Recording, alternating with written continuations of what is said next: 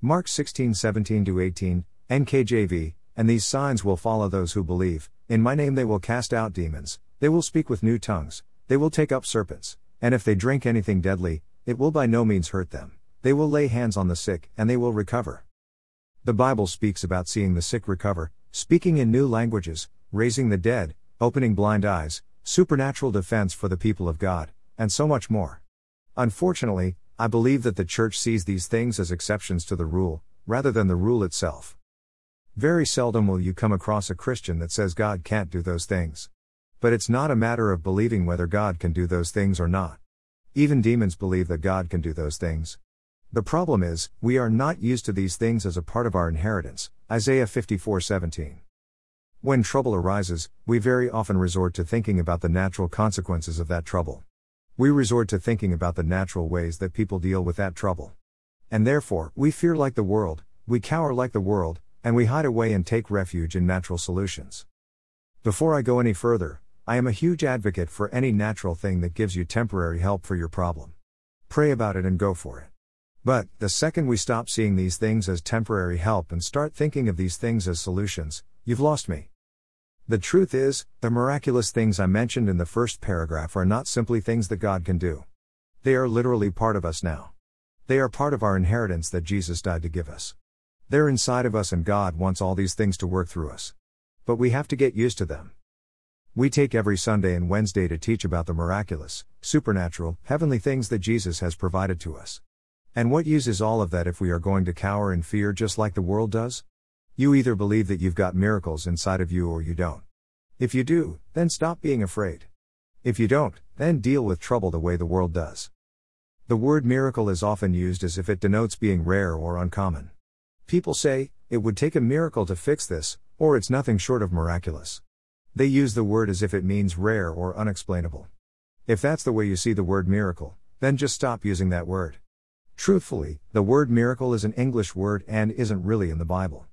The word miracle in the New Testament is often just the word power or work of power. Miracles should not be perceived as something rare, uncommon, or for special occasions when God wants to show off. That's not how it works. Miracles should not be perceived as miraculous in the way that people typically use the word. Miracles, or works of power, are normal for every believer. They are commonplace. We carry them inside of us every day of our lives. They are special, in the sense of valuable, but these things are not special, in the sense of rarity. These things should not seem special to us in that sense. They should seem commonplace, ordinary and everyday. Jesus often rebuked his disciples when they were shocked or surprised at a work of power. Jesus did not want them to be surprised at something that was rightfully theirs. Neither does he want that for us. Jesus rose from the dead and they were shocked to see him. Luke 24:37-41, NKJV, when Jesus rose from the dead, they were terrified and frightened, and supposed they had seen a spirit. And he said to them, "Why are you troubled? And why do doubts arise in your hearts?" They still did not believe for joy, and marveled.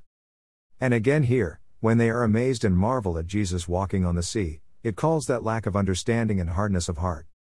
Mark 6:49-52, NKJV, and when they saw him, Jesus, walking on the sea, they supposed it was a ghost, and cried out. Then he went up into the boat to them, and the wind ceased. And they were greatly amazed in themselves beyond measure, and marveled. For they had not understood about the loaves, because their heart was hardened. Unfortunately, this is where we find most of the church today. We are not used to our inheritance. It is supernatural and far exceeds anything earthly, but we're not used to it. We would be just as shocked as the disciples were if someone was raised from the dead in front of us. We would be just as shocked if a believer calmed a storm or walked on water. We're not used to it, people. We're not used to it. This is where the renewing of the mind comes in. Renewing your mind just means thinking new thoughts, Romans 12:2. Essentially, it means getting used to what you have. In the past, you've been used to walking naturally and reaping natural results. You've been used to thinking carnally and expecting carnal things.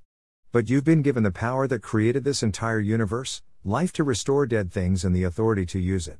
Just like Jesus, John 5:21. But you need to adjust your mind to it. That's all that you need to do for these things to manifest in your life. Romans 8:6, NKJV, for to be carnally minded is death, but to be spiritually minded is life and peace. It's just your mind. It's just your thinking. Start listening to Jesus regarding the infinite power and wisdom that He's given you. Start getting used to it. Think like it's normal because it is. When you start seeking Him, the Lord starts teaching you, and your mind gets adjusted to what you have. That's how miracles start flooding out.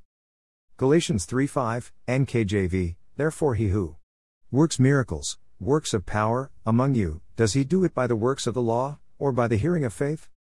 You've got power to open blind eyes. You've got power to walk on water. You've got power to fly around the room if you wanted to. All things are possible to you. Mark 9:23. Stop expecting that the rest of your life needs to be like a natural, impotent person, 1 Corinthians 3:3. You've got miracles in you.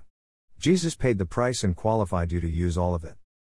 Colossians 1:12, NKJV, giving thanks to the Father who has qualified us to be partakers of the inheritance. Stop fearing. Stop crying.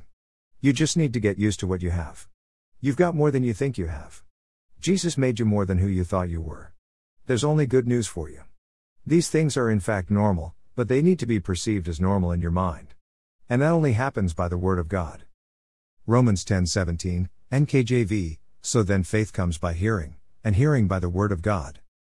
If you enjoyed this article, share it with someone who would receive it. More people need to know how much God has already loved them.